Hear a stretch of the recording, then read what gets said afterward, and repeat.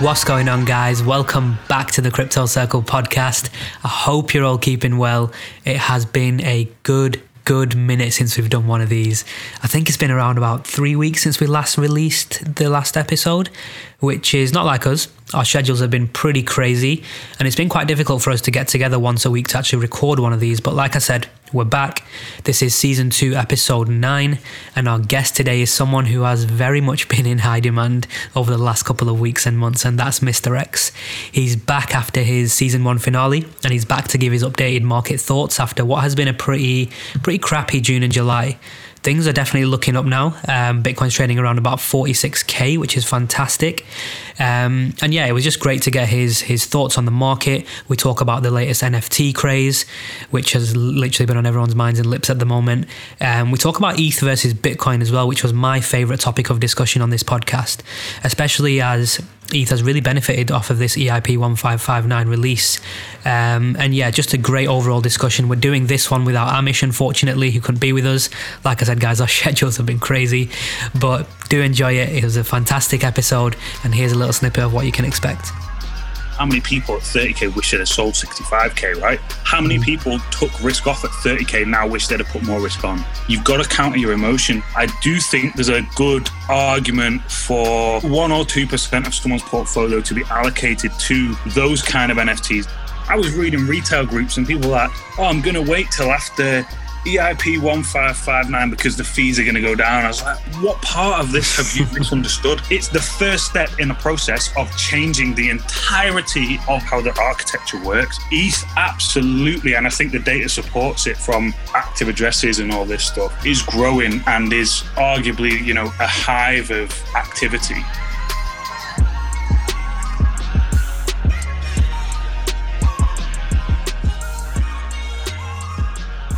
It's good to have you back on the podcast. You've been in pretty much high demand ever since the last time we did the last episode on season 1. Everyone in our Telegram and Discord can't stop talking about you. And I think you got a good few people in your Bitcoin Telegram group now as well, right? Good to be on again. Thanks for you guys again. It's good to always have a chat and a catch up with you, you boys. Soon after that podcast or the chat, I set up that little Telegram group. I can't always be as active.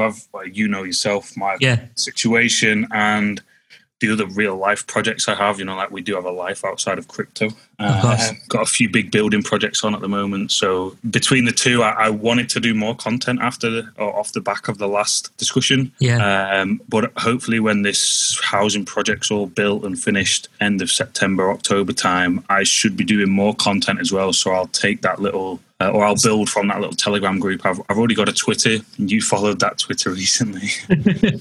Just shit posting again. No doubt.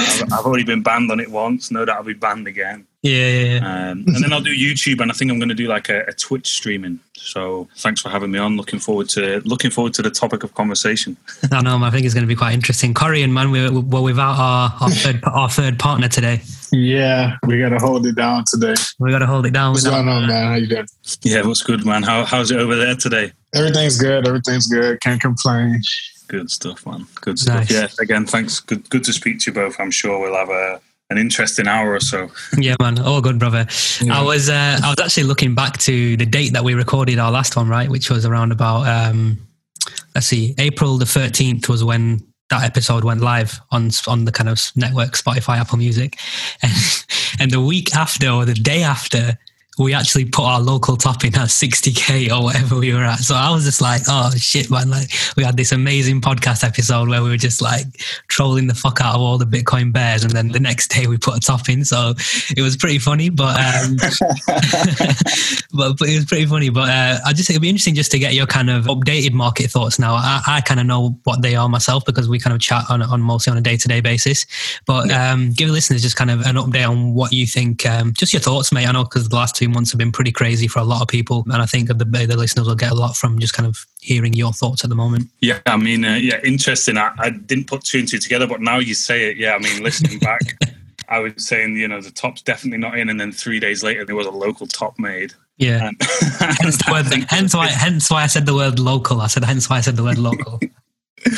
I mean, it's a big topic of discussion, right? I arguably would say the majority of people, certainly retail, certainly the groups I hang around in under different aliases, the vibe absolutely was a tops in, bear market's begun. And this is over the course of May, June, July, kind of what we've seen over the last 2 months, right? Since our last chat, since our last chat. I was traveling. I did a month of traveling across Europe during that time. I've took on some quite big projects. So to me, it didn't matter. I told you at the start of the year, I always position, you've always got to be prepared for an 85% drawdown at some point, right? So certainly if this is your first cycle, it sounds, you can't prepare for that until you're actually forced into it. But for me, and I'm sure you and other people invested, even if that is the top, right? Let's go on this route. If that is the top, it's not going to make a difference to my life. I could have had better gains. Yeah, I would have took more risk out of the market. But other than the risk I took out to do a building project, which was just a bit of fun, really, something I always wanted to do when I hit a certain figure. Yeah, I'm still absolutely all in. I would be amazed if that's the macro cycle top and the market is now in a downward trend for the next 12 months. I always like to try and invest or trade as if I had the same data set, would I have changed my opinion? If yes, then you've played it wrong. If no, so based on the data I had at the time, would I have done the same moves and had the same plan? Yes, fine. The market threw an anomaly, or you misjudged something and you forgave some gains, or you made some bad decisions, or you lost money, whatever, So that's how I always say it. But since then, I do think the top was like the 15th or something, maybe. Yeah, I'm literally looking at the daily chart right now. We couldn't have timed that better. The irony of the confidence as well. But no, my position is absolutely the same. I'll be amazed if we don't see a 6-figure Bitcoin before the year end. I'm not, again, like I said on the first podcast, I think, if I can rack my brain back, I'm not one of these that, all right, yes, there is a potential for a super cycle. I understand the different factors that could influence that. I'm not going to buy it until I believe it. So yeah, I will potentially lose some money because I'm not expecting that. I'm not even into, the cycles do lengthen slowly, but there's a lot of talk, and I posted about it the other day on Twitter. A lot of people seem to think next year is going to be the big year. I think that's because they thought this was going to be the big year, and now people are short-sighted. We're just past halfway through the fucking year. Yeah. Look how crazy the first 6 months are. People are already written off these last 6 months. So typically it bodes well to see an absolutely ballistic next 6 months. You remember 2017? A lot of people thought that was done at around 4,000. Yeah, I do remember that. And then the finale, as I always say, I feel like I'll know again when I'm in that zone. I don't feel like we've hit anything like peak velocity like we did in 2017. I could be fucking wrong. Yeah. And the market euphoria dies down every single year or every single cycle. But, my position is absolutely the same. I don't think 65K is the top. If it is, it won't change my life. It won't change. It's no negative to me. I'll still hold my allocation. Luckily, as everyone knows, I'm more overweight Bitcoin than anything else. We'll go into the reasonings why in a bit. So, that my tail risk is nil. If Bitcoin goes to 10,000 tomorrow, I'm going to wake up still the same. My house is, there's nothing needs to be paid. I've always structured stuff like that. So I'm still fully invested. I don't believe the top's in. I don't believe the macro top's in. Clearly, a local top was made. If we'd have recorded this a month ago, when market was literally looking like it was going to smash through 30K, and everyone on Twitter, all these Twitter traders, bear market 20K next. I think I've seen 10K, 6K, 8K. The average was we're going to retest that 2007 peak at 20K, yeah? Now, in 2 weeks, we've got 2 weekly candles that have completely reverted everything, And now everyone's getting all bullish again. What happens if the next 2 week candles take us back down to 30K, I don't think it is, but look how aggressive it is from that 30K to pretty much 50K, right? Yeah. People are already dreaming of all-time highs. So like we've said, this market moves so fast. In 1 week, you feel like, I made a mistake there. I wish I'd, how many people at 30K wish they'd have sold 65K, right? How many people took risk off at 30K now wish they'd have put more risk on? You've got to counter your emotions. If you feel like, if you're stressed, that's the time to buy. Like I say in the chat, when people are euphoric and people were even messaging, I'm buying again, all right, yeah, the market, I think the market's going to go up, so I don't think you've got a bad buy. Historically, in the last decade, buying Bitcoin any day has never been a bad day, right? But you could argue on the 15th of April was a bad day to buy. But we both know in the next 2, 3, 4 years, whatever your time horizon is, it's never going to be a bad buy, my opinion. Yeah. So I feel like, that people constantly do take the wrong trade, and the worst people is the people that a lot of people online are they themselves a retail trader. They me and you share a few similar influences, should we say, and they're talking about retail, but they're acting like retail. Maybe someone listens to this and say, "Oh, what's this guy on about?" He's talking blah blah blah, but there's no panic. You should always be in a position where it shouldn't be a panic. Like I said last time, I even said in the chat, I think I said before the market fully risked off, before the market actually fell, I put a post up about what percentage of people's weights, and if something dipped 90%, would it impact you? The amount of people that say yes is staggering. You're in a market where if you're investing in like frontier alts, they can absolutely go to zero. Bitcoin, your large caps, they can't. But at the same time, you're investing in those because you want to outperform the market, right? So I still feel it's to me anyway. And I had a bit of a reasonable amount of investor experience in the legacy market before I came into this market, and in general, I've been investing in multiple asset classes before crypto, which not a lot of people. I think crypto is their first asset class or their first investment for a lot of people. So it is staggering to me the amount of people that aren't realistic with the fact that Bitcoin can draw down and probably will draw down 85% at some stage. It'll probably go up amplitudes after. It'll go up ridiculous amounts, and then B, alts can absolutely go to zero, but you've got to be realistic with the data set, which is what you guys preach, right?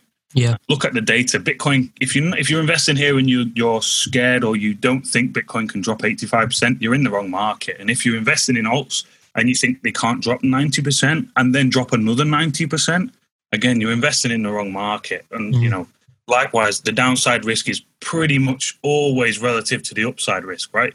Alts will go up vertically that make Bitcoin look like it's fucking staying still. Yeah, exactly. I think that's where the euphoria came in over like April, May, June, around before the huge crash, right? But I want to just kind of backtrack a little bit to what you were saying around lengthening cycles and things like that. This was something that I was thinking about on our last episode. How does this thing move going forward now? Like, it seems to me like this 4-year cycle, this halvening, it's almost too easy now. Do you know what I mean? Like, so in 2024 or whenever the next halvening is, does this still have the same impact on Bitcoin? Like this supply shock and it just goes up, and then we can just compare previous cycles to previous cycles, and this is how the market's going to move. Like, is it that easy? Is it going to be that easy? Like, do we see cycles ever again in the future, or does this thing just move as and when it wants to?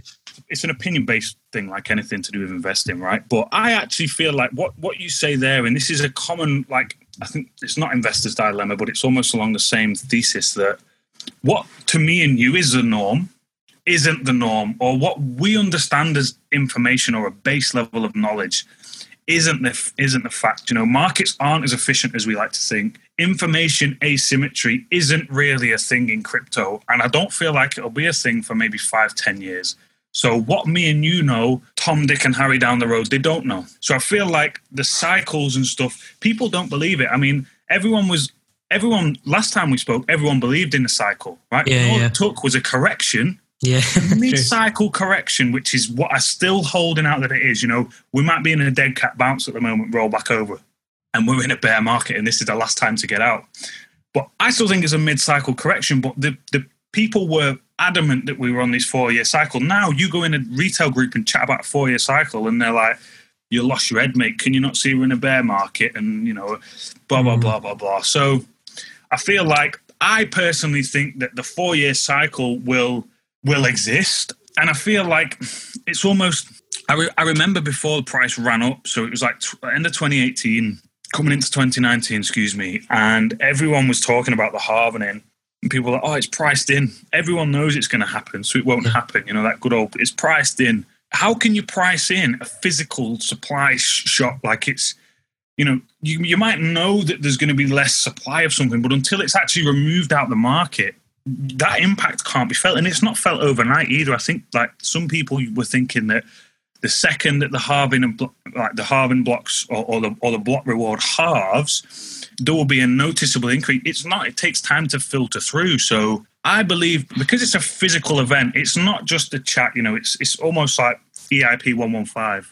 1559, I always say that wrong.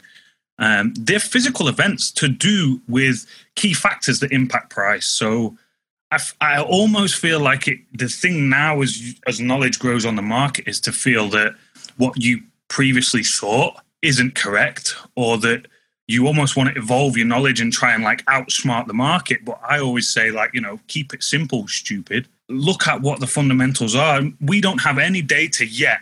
It might come, but we don't have any data yet to change that 4-year cycle structure. So me personally, I'm a very, very basic investor, very basic when it comes to Bitcoin, trading, investing, you name it. I just look at what's the reality. And yes, like you said, there is this lengthening thesis, or there's actually data supporting that slowly. But again, what the first cycle and I'm using inverted commas here, if you could see me, the data is kind of irrelevant, because are we really including the price of Bitcoin from when it was sent, before there was even a marketplace? So yeah, I don't know whether that directly or indirectly answers the question, but I see what's your take? You guys, or I think from when we have a chat personally, you seem to be leaning more towards the lengthening cycle and maybe, super cycle thoughts, but it's kind of like the DeFi chat. I will wait to be proven wrong, and if that means me forgiving some value or some profits or gains in the meantime, so be it. I accept the reality, I guess.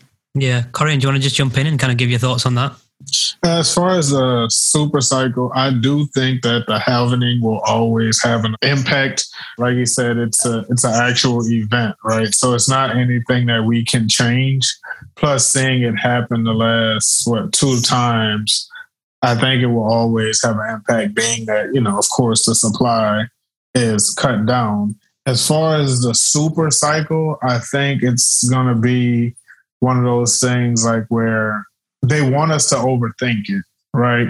And not really say that we're going to stick to what it is that we already believe. Like we said, we need some data to say that this is wrong before we just jump off the bus and say, okay, well, is there going to be a cycle, right? Because if you look at it, like we discussed on the previous podcast, where we are currently in the market, from the 100, from 60 to 30K, yeah, it dropped, but now, like you say, we're pretty much almost 50% recovered that. So now does the sentiment change for everyone? So I think as far as a super cycle, I don't want to subscribe to a super cycle, because I think that's when you get caught in the mess. I think everybody, should basically have their own plan and profit-taking strategy along the way, instead of really timing the market, because we all know that timing the market has never really worked out in our favor. So I think, yeah, you bang on, man. I think as well, we kind of follow the whole blueprint kind of aspects of things,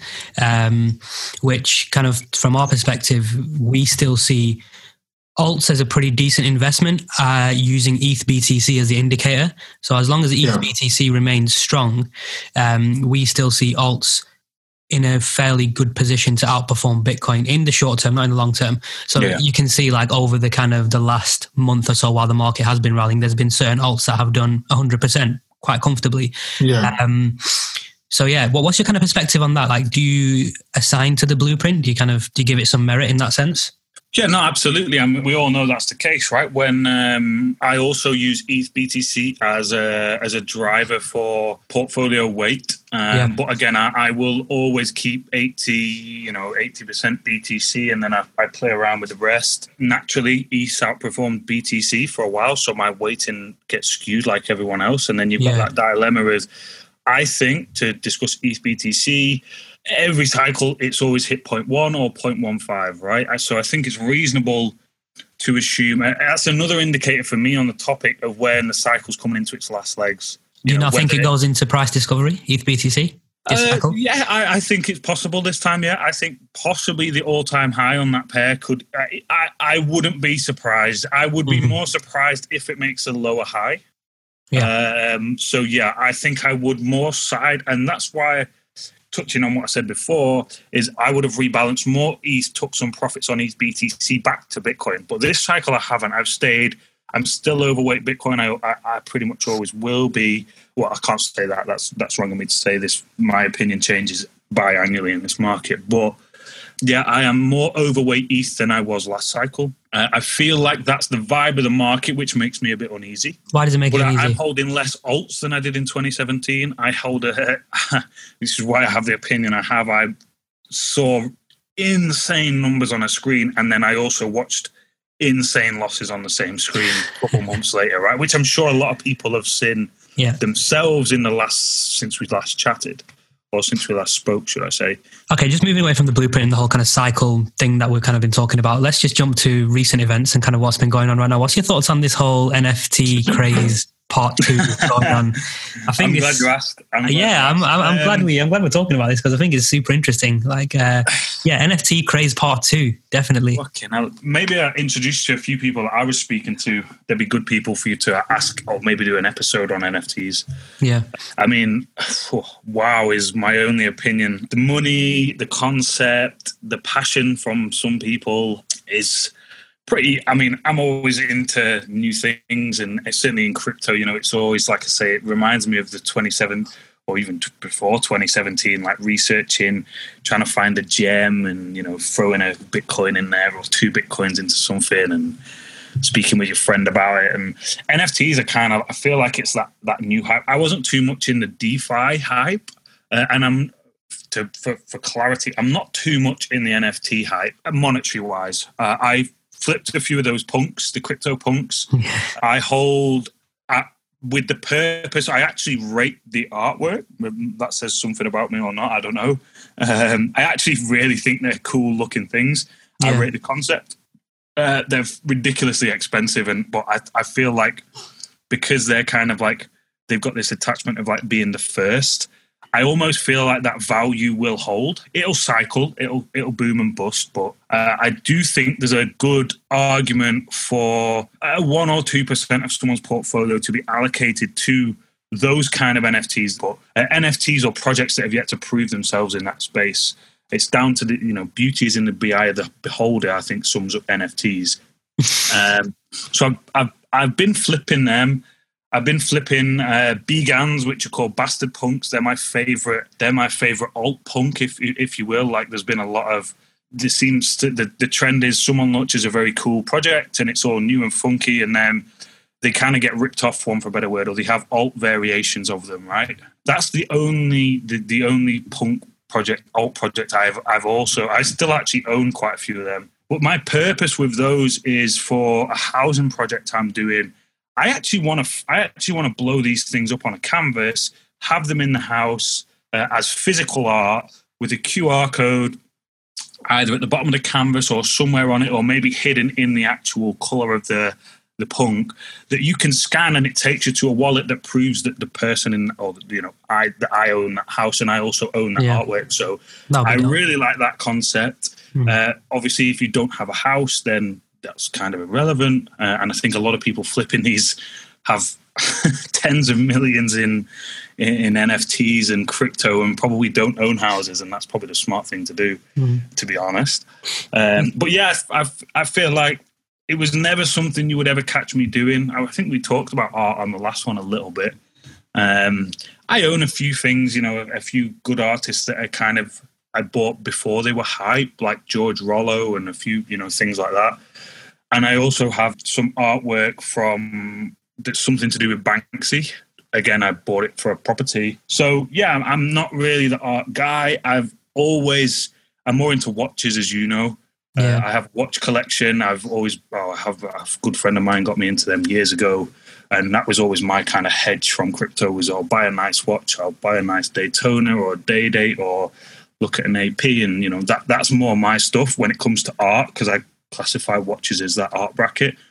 So I don't really know much about it, but yeah, I've been flipping it. I've been trying to understand the market, and the best way to understand any market is to dip your toe in, right? Mm-hmm. And I mean I feel like that's something here to stay. I feel like it brings a whole new investor or a whole different type of individual, not necessarily just an investor, it's putting crypto out and in the eyes and the ears of people that maybe it would never ever have, reached, certainly 4 years ago. So I feel like it's got its own value, it's got its own position, but I also feel like it's a massive net positive for the space in general, more so than, let's say, leverage trading and stuff like that. A lot of people are doing it for the love. I feel like it's got that art narrative as, don't buy something thinking that you're going to make money on it. You buy it because you're interested in it or you love it. And if you make money, it's a passive, literally like watches. That's how I treat it. It's a bonus, right? If you make some money on it, right? Because you love correct. it. I mean, you guys probably know as much as me, if not more, but I felt I had to dip my toe into it to force myself to understand it, Have you used OpenSea yourself, for example? Yeah. Well, I was on it today. I've not bought any punks myself or anything like that, but I was on OpenSea today. I don't know if you know, there's like these pudgy penguins that are like really that are on trend right now. I was just checking out some of them, what they look like. Corian, man, have you bought any punks or any NFTs yet over the last couple of weeks? I have participated over the past couple of weeks and picked up some. Of course, like Matt said, you got to get things that you like. Being that, I'm a huge sports fan, it's a lot of, sports collectibles and different things that I like that, of course, I know down the line people, will probably want. As far as getting like caught up in the craze, it depends. Me personally, I like to think about it now like where your portfolio is, right? Because you have to like look at like how much some of the stuff actually costs, and is it actually smart for you to distribute some of your ETH or BTC or whatever on something that you don't really have an idea about. So I feel like a lot of people right now are getting caught in the hype, but I think this is a game that's probably, should be played by people who have been doing this for a while. Yeah, and I think you're right. I think the people that are getting caught up in this, other people are the ones that don't really know much about it. It's going to be interesting to see how it develops. I'm just wondering, like, how do you figure out a top for all this? Like, when are you going to be able to foresee, like, because there's no charts, right? There's no technical analysis with NFTs. Like, you ain't going to be posting no head and shoulders with an NFT or anything like that, right? It's just going to be someone will figure it out. They'll find like a little head and shoulder on a penguin or something and be like, the top's in. But how do you foresee like the bust cycle in these NFTs, or does it ever even come? Do you know what I mean? It's just a weird one. I feel like some of these values are, yes, they're high in USD, but if you look at them in ETH, then it's not that bad. Like some of these punks and some of these apes and stuff, they're going for 100 ETH.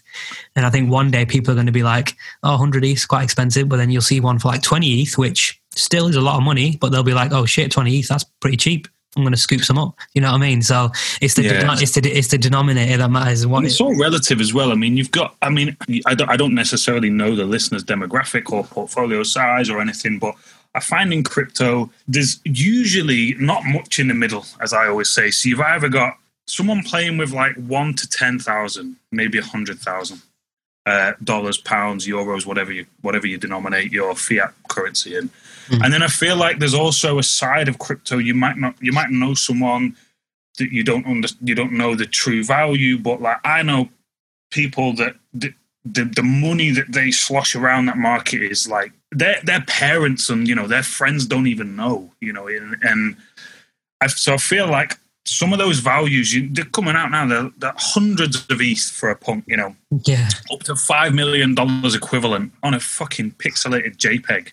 But if you've took a trade and you've just made 10 million PNL, the fuck is playing with half of it? Traditionally, you might have. I feel like if it was the legacy generation, they'd be buying houses, a penthouse, or a nice place in your favorite city, or a weekend lodge in. It's all relative. I feel like this NFT craze is a lot of it's clout, right? So people want to be seen to be doing the thing that's in, or to be owning the thing that's in, and that sucks more people in. But I do also feel like in crypto, you have a hell of a lot of rich people. I hate the term, but there's a hell of a lot of wealth, and it's new wealth, and they almost don't really know what to do with it. And there is no right or wrong thing. That's what I genuinely love about it. You can meet someone with holes in their shoes, a scruffy, super dry T-shirt on, and he's worth 100 million. And he isn't interested in a house. He ain't interested in a car. He has his laptop. He might fuck around from city to city, or quite a lot of them don't even do that, So this is kind of like that, if it wasn't on a public podcast, I would say more, I would use other words, but I feel like this is, it kind of represents the culture, if you will, which is a lot of money, maybe not the best interpersonal skills on a social level, which is kind of the meme. But then on that topic, the people that I've met through the industry are actually like quite, when you meet them, they're not what you would think like. So I feel like that's the vibe, NFTs, there's a lot of young people in this industry with a hell of a lot of money, and there's a lot of successful people and a lot of big brains, or galaxy brains, as I always used to say. And they generate a fortune, whether it be some of the people on Twitter and Instagram. I'm sure there's an Instagram community. They earn a fortune off ref links alone and plug in bullshit alts, or maybe not as much anymore. But I know, a lot of them get paid a fortune and pre-sale offers and stuff. They genuinely can make an absolute fortune. I think a lot of people don't understand how much money they make either. So I feel like that's representative of the market. And then on top of that, you've got funds coming in. Like when that block buy was done the other day, that was the first time someone's, to my knowledge, since I'd been monitoring the market, or dipping the toe in, should I say, when 3 Hour Capital, Kyle and Shu, they did a block buy, which is, complex stuff so that no one could front run them. All those purchases were purchased in the same block. It was, by the time you knew it had happened, it was too late. Someone else tried to do a 500 penguin block buy yesterday, and they couldn't execute it in time. So instead they got as many people as they could, friends, loaded with wallets to buy the offerings at the same time. So these people have stupid amounts of wealth. That guy was going to buy $1.2 million of the penguins. Yeah. So yeah, I feel like it's changing. The NFT game now, you've got funds looking at it. I'm sure if 3 Hour Capital, they've allocated, mate. I think they've allocated to some NFTs. I think they've allocated. They have that. Yeah. They did a block buy on Punks. They were the ones that did the block buy. Yeah. And they bought a few others. He said they bought a few others. So, but I feel like they were one of the first open funds that engaged with the community that were involved in the space, period. So it kind of reminds me about when they first were engaging in the space, years back. I kind of feel like that's where NFTs are now. So again, I've never been big into art. Watches have always been my thing. So I feel like there's far better people that can talk and represent NFTs, but that's my experience with it. It's a crazy world. I think it's just interesting to get everyone's take on what's kind of going on in this space right now. And like you were saying, there's a lot of money sloshing around in crypto at the moment, especially like you said on retail. There's like normal people becoming multimillionaires, right? And that's probably why you see a lot of these crypto Twitter influencers with like emojis as their profile pictures, right? They want to hide themselves. They're not, like you said, they're unsociable people, probably not the best with intrapersonal skills and things like that. And the great thing is the money that they're probably making from these NFTs, it's probably being reinvested back into the crypto market as well, which is 100%, which is a plus. So yeah, that's great, man. Let's go back to what's really driving this NFT market, which is ETH, right? And it's like you said, it's a massive net positive, this NFT craze for the market, but I think it is slightly leaning more towards ETH, and it's kind of driving its adoption a lot more. For sure. EIP 1559, the gas fees didn't get reduced, did they? Right on cue. What's the deal with that? Are we waiting for ETH 2.0 for those fees to really get reduced? Because I'm seeing a lot of these screenshots people are posting, and the fees they're paying just to kind of buy some of these NFTs are ridiculous. I mean, the other day on the Penguins, it went up to like 9K. Obviously, you're paying, when you're using these platforms, that's not a typical on-chain fee. So like the other day, I was doing a transaction on OpenSea, and it was roughly a $40 gas fee, which is pretty standard. But for me to send ETH to a different, I was rejigging some hot wallets, or I was taking some funds out of cold into a hot wallet, and the on-chain fee was like $2.50, whatever. No. So what people don't understand, or I think people that are buying NFTs, they fully understand it, but the average person that's looking doesn't understand that for you to use OpenSea, and when you click buy, it don't forget it's a blockchain powered. So that has to it's pricing like an instant transaction, not instant, but as quick as it can. So the reason why the fees are so high is because otherwise you'd be waiting 40 minutes for it to go through. Do you see does that make sense? Yeah, it makes complete sense. When you're just sending funds off Binance and it takes half an hour, it doesn't matter. But when you're trying to, it's like at eBay. If people, I'm assuming some people don't know what we're talking about. So it'd be like you clicking buy now on eBay, and you've got before that can actually get accredited to your wallet and the system moves to the next step, if you will, of like the checkout. It has to be logged. It has to be broadcast to the blockchain, and it has to have confirmations come through. I think it's 6. So the reason why the fees are just constantly getting pushed up is because for that to have usability, it has to be quick. And for ETH to run quick, you have to pay to play. So that's the reason why the fees are so high relative, because they're not actually that high. If you're just fanning around on chain, they're just kind of normal. All this cool infrastructure that's being built is, of course, shooting demand up. EIP 1559, get it right for once. There we go. It was never, ever, anyone that understands, believe it or not, I'm really not a technical kind of guy. And, the guys that build all this stuff, they're the real galaxy brains. But it wasn't ever going to reduce the amount that you would pay to send a transaction. It just changed the fee structure. So Ethereum got burned rather than given to me as a miner to process it. It was just a structure change. It was kind of like sacking a CEO and putting 2 CEOs in their place. You're still paying. Let's say you were paying him $100K.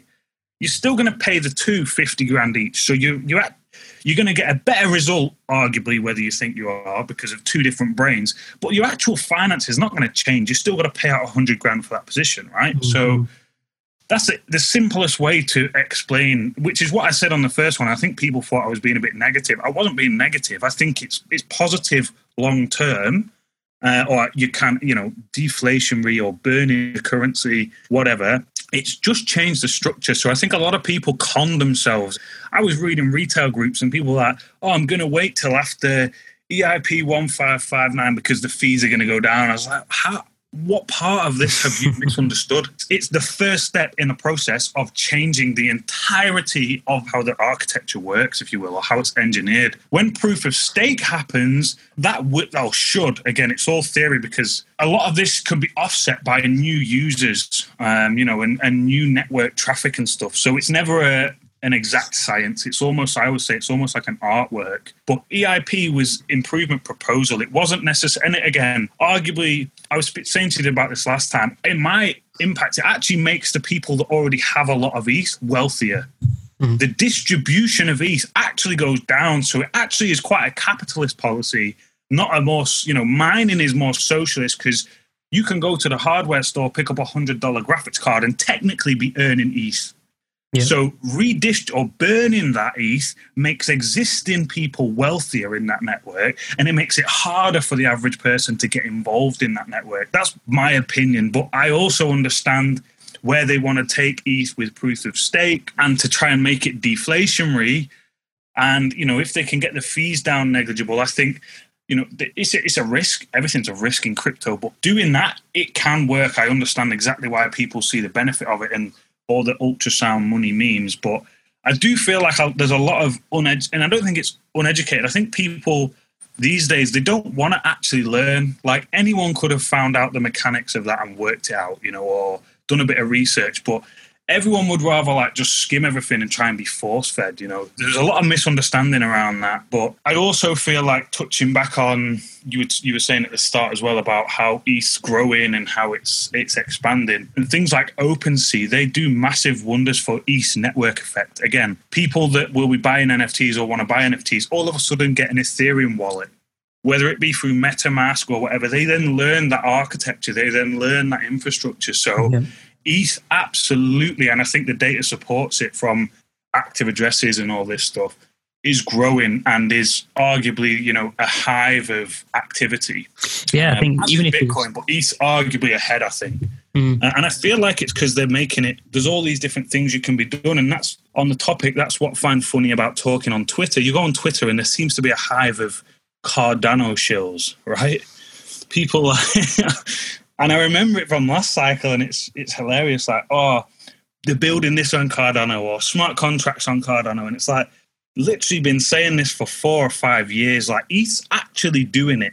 If you're investing, I mean, I do own Cardano, as you know. I was buying it for 2 fucking cents, I think. So it's actually my best alt performer this cycle. Up only, mate, up only. But I feel like ETH, the value there with ETH and its network effect, and how, like I say, that the penetration of ETH, and it's every single person or anyone in crypto and anyone that's being introduced. It used to be a Bitcoin wallet when I started, right? You would all have a paper wallet. I can't remember the website. And you used to go on and drag your mouse over a load of digits. This is like 2014 or whatever. And it would generate you a paper wallet. And you print that out. And that, you would store that somewhere. And that would be your first crypto wallet, would be a Bitcoin. This was before Ethereum was even a thing. It wasn't even invented. But I feel like now ETH is the go-to blockchain. So, I think that says a lot of volume. And even though I'm overweight Bitcoin and, see the merits of Bitcoin, a lot of people in Bitcoin don't really accept that or don't really give it the credit that it has. So yeah, I feel like ETH's definitely the one to watch, and it has the most activity, which then brings in all these new people, but I feel like there's a lot of uneducated, and me included. I'm scraping the bottom of the barrel really relative to some of the people here. Yeah, I think you touched on a good point. Like, for example, if you look at like the on-chain data with Bitcoin, you can only get, for example, like supply on and off exchanges. Like that's the main thing that you can track with where the coins are going. But with ETH, like, you've got coins that are being staked, you've got coins that are going into DeFi protocols, you've got this NFT thing as well. So there's so many different metrics you can look at with ETH. And I think a lot of the percentage of the ETH is actually being staked at the moment. And it's demand, like the supply on exchanges is drying up massively as well, just in a consistent downtrend for like the better part of this year, I think. What would it take for you? Here's a question. What would it take for you to become overweight ETH for a prolonged period of time? As overweight as in like just marginally have 51% ETH versus my Bitcoin? Yeah. Be more bullish on ETH than Bitcoin. Is that possible in your world?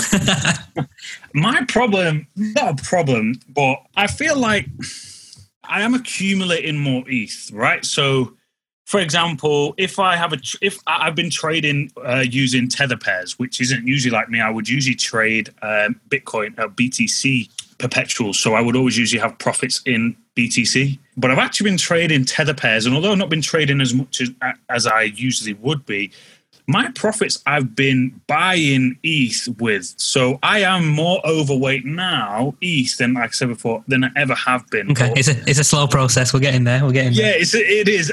I'm not necessarily going to rush into something like, look, Bitcoin's got the history. Yeah. I accept ETH's got the hype, and like I said before, I understand the credits. I use ETH myself far more. For every one time I see a Bitcoin wallet, I'll see 10 ETH wallets, So me personally, I'm 10 times more active on the Ethereum blockchain than I am on the Bitcoin blockchain, or any other blockchain for that matter. So I understand, the merits, and I also look at the chart, and like I've said to you, even since before we did the last podcast, I saying that pretty much one driver I always look at is ETH BTC, and it hitting 0.1, So, sometimes I think, you should have gone more overweight, and then when it hits, when ETH outperforms up to a certain point, pull it back to Bitcoin. But we're talking about long-term holds here, and like some of those coins I haven't even moved for 5 years. Like the more recently acquired stuff, I do keep up to date and I refresh, but I still have paper wallets. Like I still have that kind of alt. So to me, I don't even include those old coins in any of my kind of like data. I have portfolios that I don't even consider the kind of stuff that if I have children, that'll be theirs. Like it's hard to explain how I work it. So for me, I feel like I am heavily in ETH and as much exposure as I want, because fundamentally I feel like it's still got a lot to prove relative to Bitcoin. I really like Bitcoin's sound economics and the fact that it doesn't really change. Yeah, I rate proof of work. It does exactly what it says on the tin. It's a Ron Seal asset, and that to me holds so much fucking value. And like I say, I'm almost like a granddad investor. I will expose, and I want more exposure to ETH than I ever have done. But to me, Bitcoin's sound money principle and what it is relative to other macro assets. Yeah, the rest of crypto is a play, is a new venture. I feel like Bitcoin's always the core. That's why what will it take? I don't know. Like you say, I am growing, I am learning with the market. But for me, maybe I'm a bit old, clunky investor, and I do need to wise up and get with the cool cats. But for me, that's why Bitcoin is exactly what it says it is. It does exactly what it says it's going to do. It stores value. It's fucking safe. You don't have to fuck around with MetaMask. Do you know what I mean? I have air-gapped wallets, paper wallets. You know, the technology as it is for me is epic. It's game-changing as it is. And I feel like a lot of people lose sight of that, which explains why a lot of people don't even own Bitcoin these days, which to me is bananas. You know, if Bitcoin was to ever fail, I feel like the whole market wouldn't even exist. Certainly not for a few years. So, well, at this point, yeah, I think it would fail if Bitcoin crashed. Do you think one day ETH will be classed as an altcoin, or it'll just be its like own thing? Like, because right now you've got Bitcoin and you've got altcoins, and then like you've got ETH. I don't know. I almost don't want to class it as an altcoin because there's so much like around it. Do you know what I mean? I do to you, don't I? I always joke it's the king shitcoin, you know. I'm not that much of a dinosaur to understand that. I feel like the whole, hear me out, even XRP, you know, if it proves we get 5 years down the line, I don't, you know, is the stock market really that like Apple's the king stock and Microsoft's a shitcoin? I don't feel like that is the case. I don't feel like anyone in stocks feels like that, or index-wise is. This is probably true, but the S&P 500 is the king and the FTSE 100 is a shitcoin. I actually, that probably is the case. But do you know what I mean? I don't feel like anyone feels like they're inferior but crypto, because it's so young, it's got that joke character. It's a young-minded sphere of wealth and technology. So I absolutely feel that in a few years you'll have the assets won't necessarily be like so correlated. And I think that you can't shake that shitcoin narrative when Bitcoin sneezes, the rest of the market catches a cold.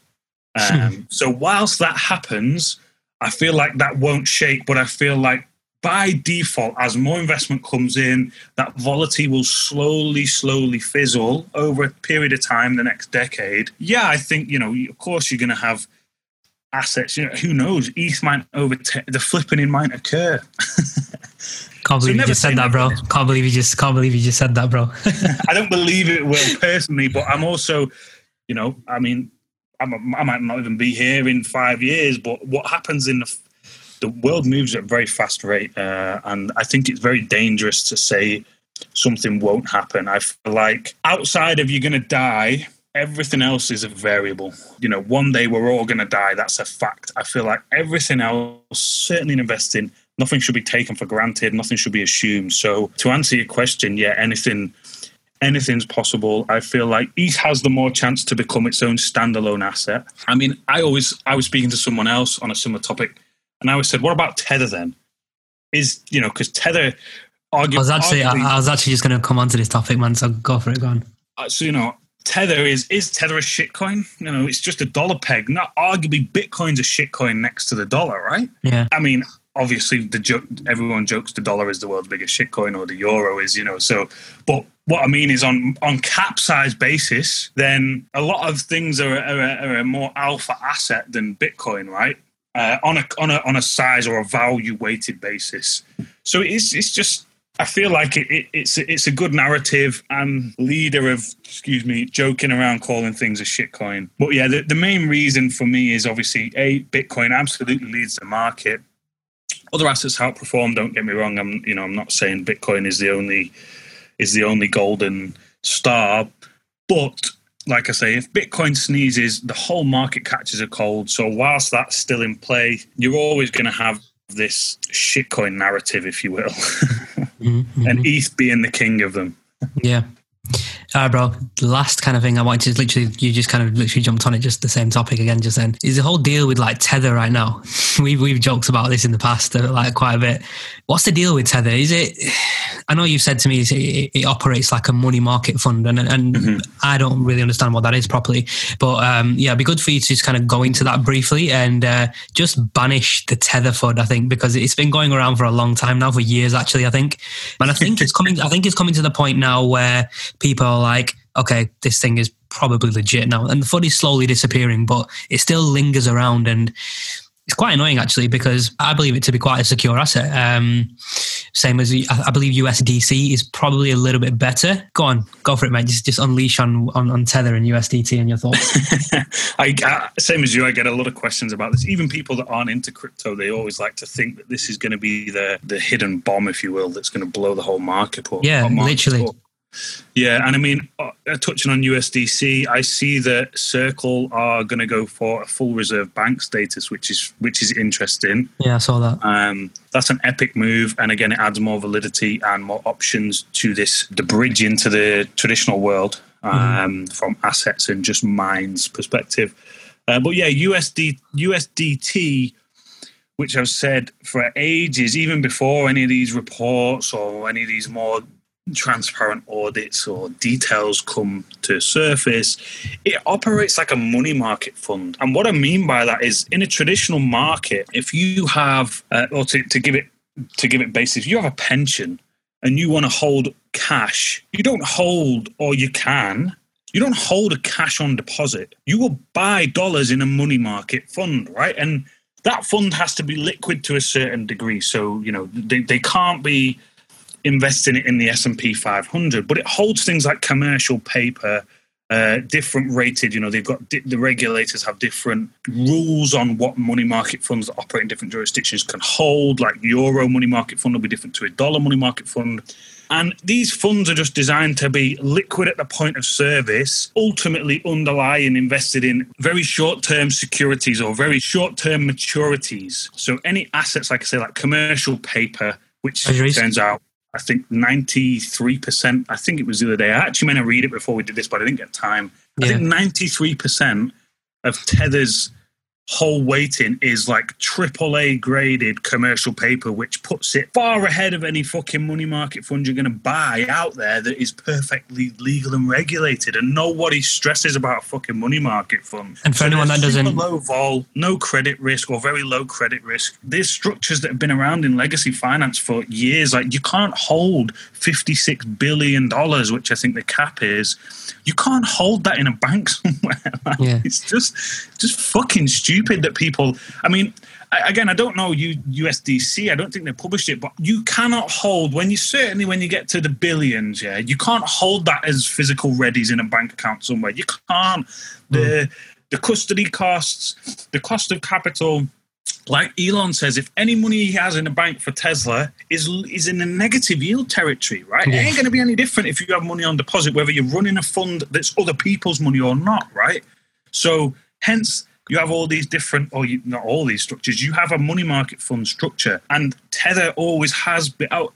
I don't know what, maybe at some point they did. There was a speculation that they used to hold Bitcoin in their allocation. Oh, really? For me, if they did, that wouldn't even fucking bother me. Do you know what I mean? But I understand the cross risk of them taking dollars in. That wouldn't be kosher at all. But for me personally, like, if I saw that, I really wouldn't care if they had 5% allocation to Bitcoin. Yeah. How Tether operates is literally like a legacy money market vehicle, and a lot of the misinformation comes from people that themselves are misinformed. Different influencers. These people, and again, I'm not saying that anyone's better than anyone else for having or being involved in corporate, but if you don't understand, let's say, like, I'm certainly not up to speed, but when you're in the industry, you have to you have to be qualified to a certain level. You have to sit exams. You have to keep those qualifications up to date. You have to be up to speed to a certain degree. I know 90% of them are clueless and they're just textbook regurgitators. But if you've never worked in that industry and you're on Twitter giving your opinion on something that you honestly don't know your ass from your elbow about, then it's misinformation, and you're spreading it to other people that are relying on or think that you're the beacon of information. So again, a downside to crypto is same about crypto assets. People are spreading information that they themselves don't understand. And then that's taken as the gospel. So before you know it, Chinese whispers, you've got one guy writes something and 10 other guys believe it. They tell 10 other of their friends. And before you know it, it's kind of like first opinion matters. If that's the first thing you've heard is Tether's bookie, you're going to avoid it, right? Yeah. The good thing is now we have viable alternatives. If you don't like Tether, fine, use USDC. Don't worry about it. You don't have any money in it, nothing exposed to it. It doesn't fucking matter. I hold Tether. I hold about 100,000 Tether. And fuck all relative, but I hold it. It doesn't keep me up at night. Really don't give a fuck. I could hold USDC if I wanted. Tether's just the most liquid thing, the most liquid vehicle for what I'm using those Tethers for or those dollars for. So I think a lot of people just took it for what was on face value. Like when they saw, and like you said, Tether are probably the most transparent out of all the stable coins with how they operate. Like you said, I don't think USDC have openly revealed kind of what's in their fund or whether they operate like a money market. But yeah, I think people take it for face value. They see that they're only holding like 5% in cash and they're like, oh my God, what's it backed by then? Like, do you know what I mean? Like, they expect like every single bit of Tether that's circulating in supply right now to have like the dollar equivalent in the bank when, like you said, that's not the case because it's commercial paper, it's other things like that. But when they do see that, like how much they're actually holding in cash on the thingy, they just get a bit scared. They take it for what's on the face value as opposed to actually digging a bit deeper into the rabbit hole and understanding what the situation is. Yeah, and I mean, I understand it. And again, it's that typical crypto thing. That is then easy for someone to sell a narrative on, right? Yeah. Whenever there's a misunderstanding, or again, it's like this information. Markets move on narratives, right? Markets move on narratives. So 100%, and fear and greed. So if I'm selling a service and there's a hot topic in that market, and it's easy for me to latch onto it and get people to buy into me or buy into me as an individual, my company, my product, my service. It's easy marketing. It almost markets itself, right? Because you know it's hot press. People, if you write an opinion piece on it, it's going to go around, it's going to do the rounds. But again, Tether, it's literally a traditional money market fund. I've never, ever, even before when it was opaque, I never personally stressed it because, to be brutally honest, I have a hunch with how all of that legacy market operates. None of the market's liquid. Do you know, the actual underlying liquidity of your high street bank is fucking embarrassing. Yeah. Collateral ratios are fucking disastrous. People, who the fuck goes, I'm not going to take let's go back to UK. What's one of the big banks? Santander. I'm not going to get a loan with Santander because it's only collateralized. It does 1 to 10 fractional reserve lending, and the reserve requirement isn't the right ratio. Who the fuck actually looks under the hood? Yeah, nobody reads the hood. The whole system in that sense is rotten. That's why if you're worried about Tether, own Bitcoin. Ironically, people say don't buy Bitcoin because Tether will implode it.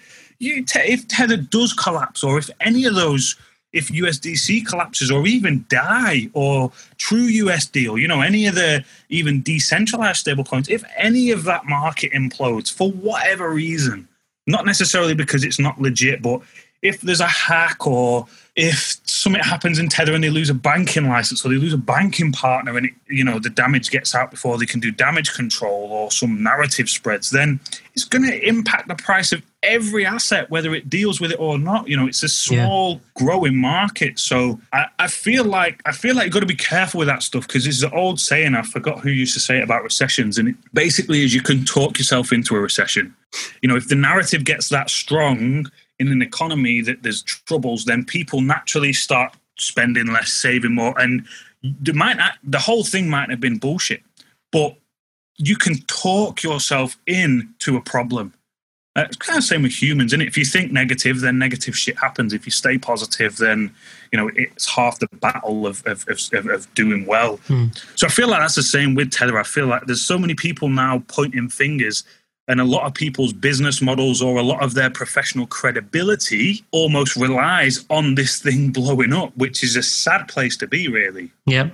And again, those people that suit that are the same ones that talk about, someone just trolls all the time, or someone just attacks. And it's like, how are you not understanding that you're pitching this whole model on these things failing? Again, if you're into if you're into a different crypto than someone else, then these things aren't, I don't think it's one party wins here. I think it's, everything needs to work together. And if Tether implodes, it will absolutely damage the market. Will it kill the market? No, it won't kill the market. No. It's not Bitcoin imploding, is it? It's just one thing imploding. If XRP implodes or loses its court case and gets forcibly removed off the place this time, will it blow the market up? No, it won't blow the market up. It'll dent the market, absolutely.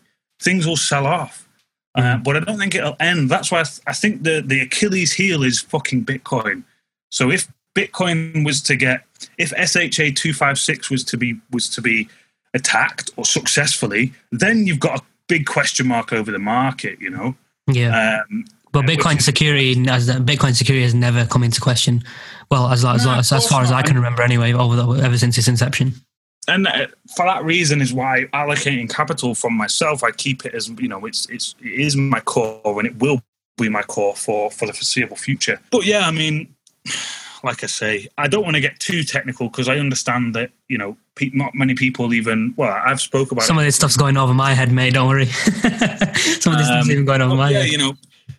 I put a post in the group, and it is, a money market fund is just a pool of debt securities. So things like treasury bills, short-dated treasury bills, mainly commercial paper, which is like different entity lens, anything with a short-term maturity. So it's not like a 5-year time horizon on the yield or on the return, and it's got to be fully liquid and literally like no volatility. So it's called cash or cash equivalents. I'm sure most of our people either run their own business or speak to their accountant or whatever, and they've seen that term before. So it's cash and cash equivalents. The bigger you go, the more dollar value you hold, the less percentage of that by default would be held as physical cash deposit readies in the bank, cash under the pillow. Mm-hmm.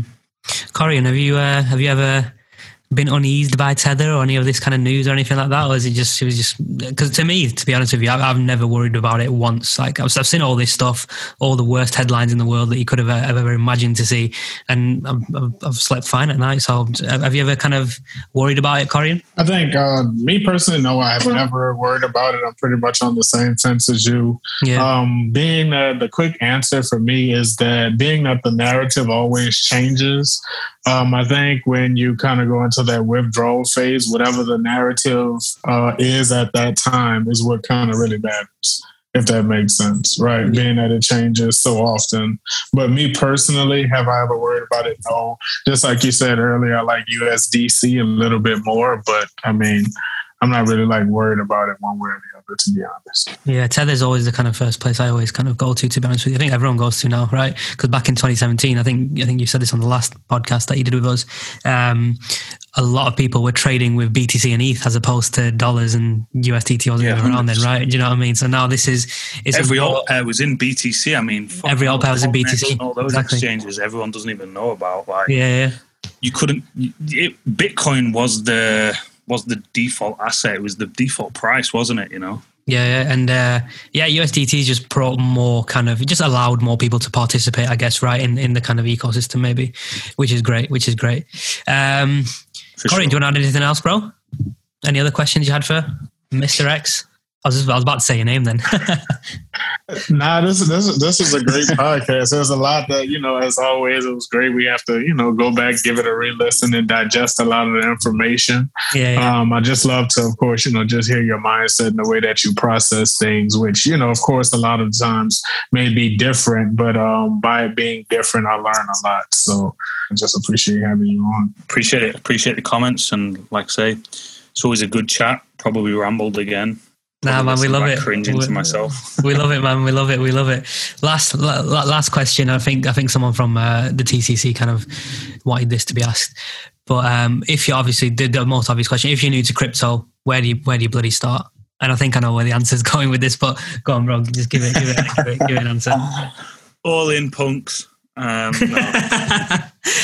Again, I kind of have to hand it over to you guys, as in last cycle I was more on the pulse. I feel like, my default position, you should have 50% in Bitcoin, that's my position. If you 100% accept that you want to take on 100% risk for a bit more reward, fine, do, alts, ETH, whatever. But my default position is if you were to come into the market, it's hard for me to get into any other mindset because I'm always in the crypto's risk anyway. Bitcoin's got fuck tons of risk relative to me just buying the S&P 500 or buying a house, or even holding Tether in a fucking yield vault. So I don't know. I kind of feel like you guys understand, you guys do more research. You guys arguably have the finger on the pulse from a technical and project, you know what's going on. And like Solana, for example, you guys are always hot on that. And I think that's valuable. And if you're not like me, then don't try and outsmart the market.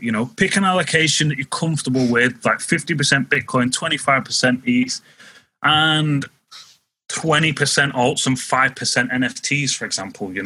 I feel like people overcomplicate this shit. And at the end of the day, it's a marathon, not a sprint.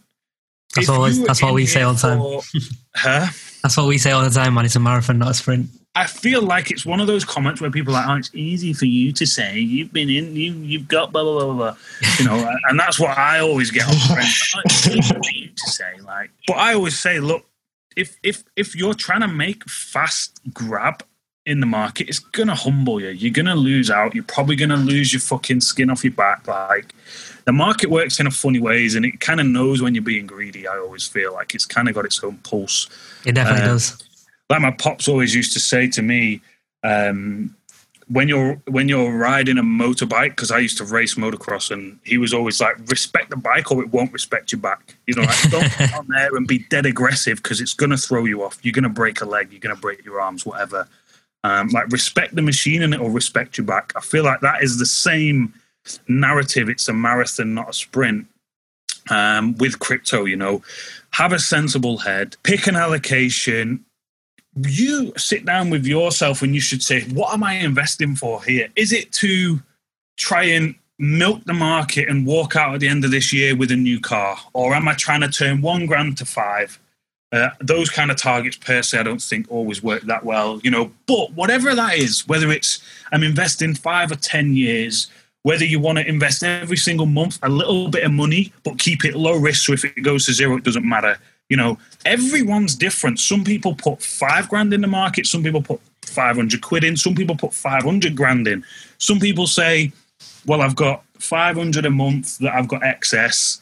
So I'll put 250 quid a month in the market. I'll do it for 5 years and I'll see what happens. That's how you would traditionally invest, right? Most people have a pension allocation that automatically comes off their salary in the UK. Everyone's different. So I personally would go with the 50% Bitcoin allocation. You don't need to worry about it. Forget about it. And then decide on your allocation. Decide whether you're going to rebalance it. That's another key thing. I think you guys preach this. Are you going to keep that allocation? And if you are you going to do it monthly, quarterly, weekly, annually? How are you going to rebalance? So if I buy 50% Bitcoin and 50% ETH, for example, and ETH outgrows Bitcoin 2-to-1, at the end of the year, do I shave that ETH exposure and revert it back so I've got 50% and 50%? Or are you just going to go with the initial allocation and let the portfolio swell? So pick a strategy. Are you going to rebalance it, or are you going to centralize it? Are you going to pivot it around a certain point? And, are you going to have continuous capital dripping in? I think that's a big factor with investing. If you've got monthly feed-ins, then you can take a bit more risk. If you've not, then you want to be a bit more defensive, in my opinion. And again, biggest factor of any investing in any market is time horizon. If you're trying and have a longer term view, I appreciate crypto doesn't lead to that because it is so fucking volatile. And then also make some realistic targets. So I've kind of not answered the question and rambled on a bit, but if you hit a 10x gain, even though every one of your mates might be telling you they've hit 100x, you are happy with a 10x and it would change your life or make your life easier, fucking take it or take half of it. Yeah.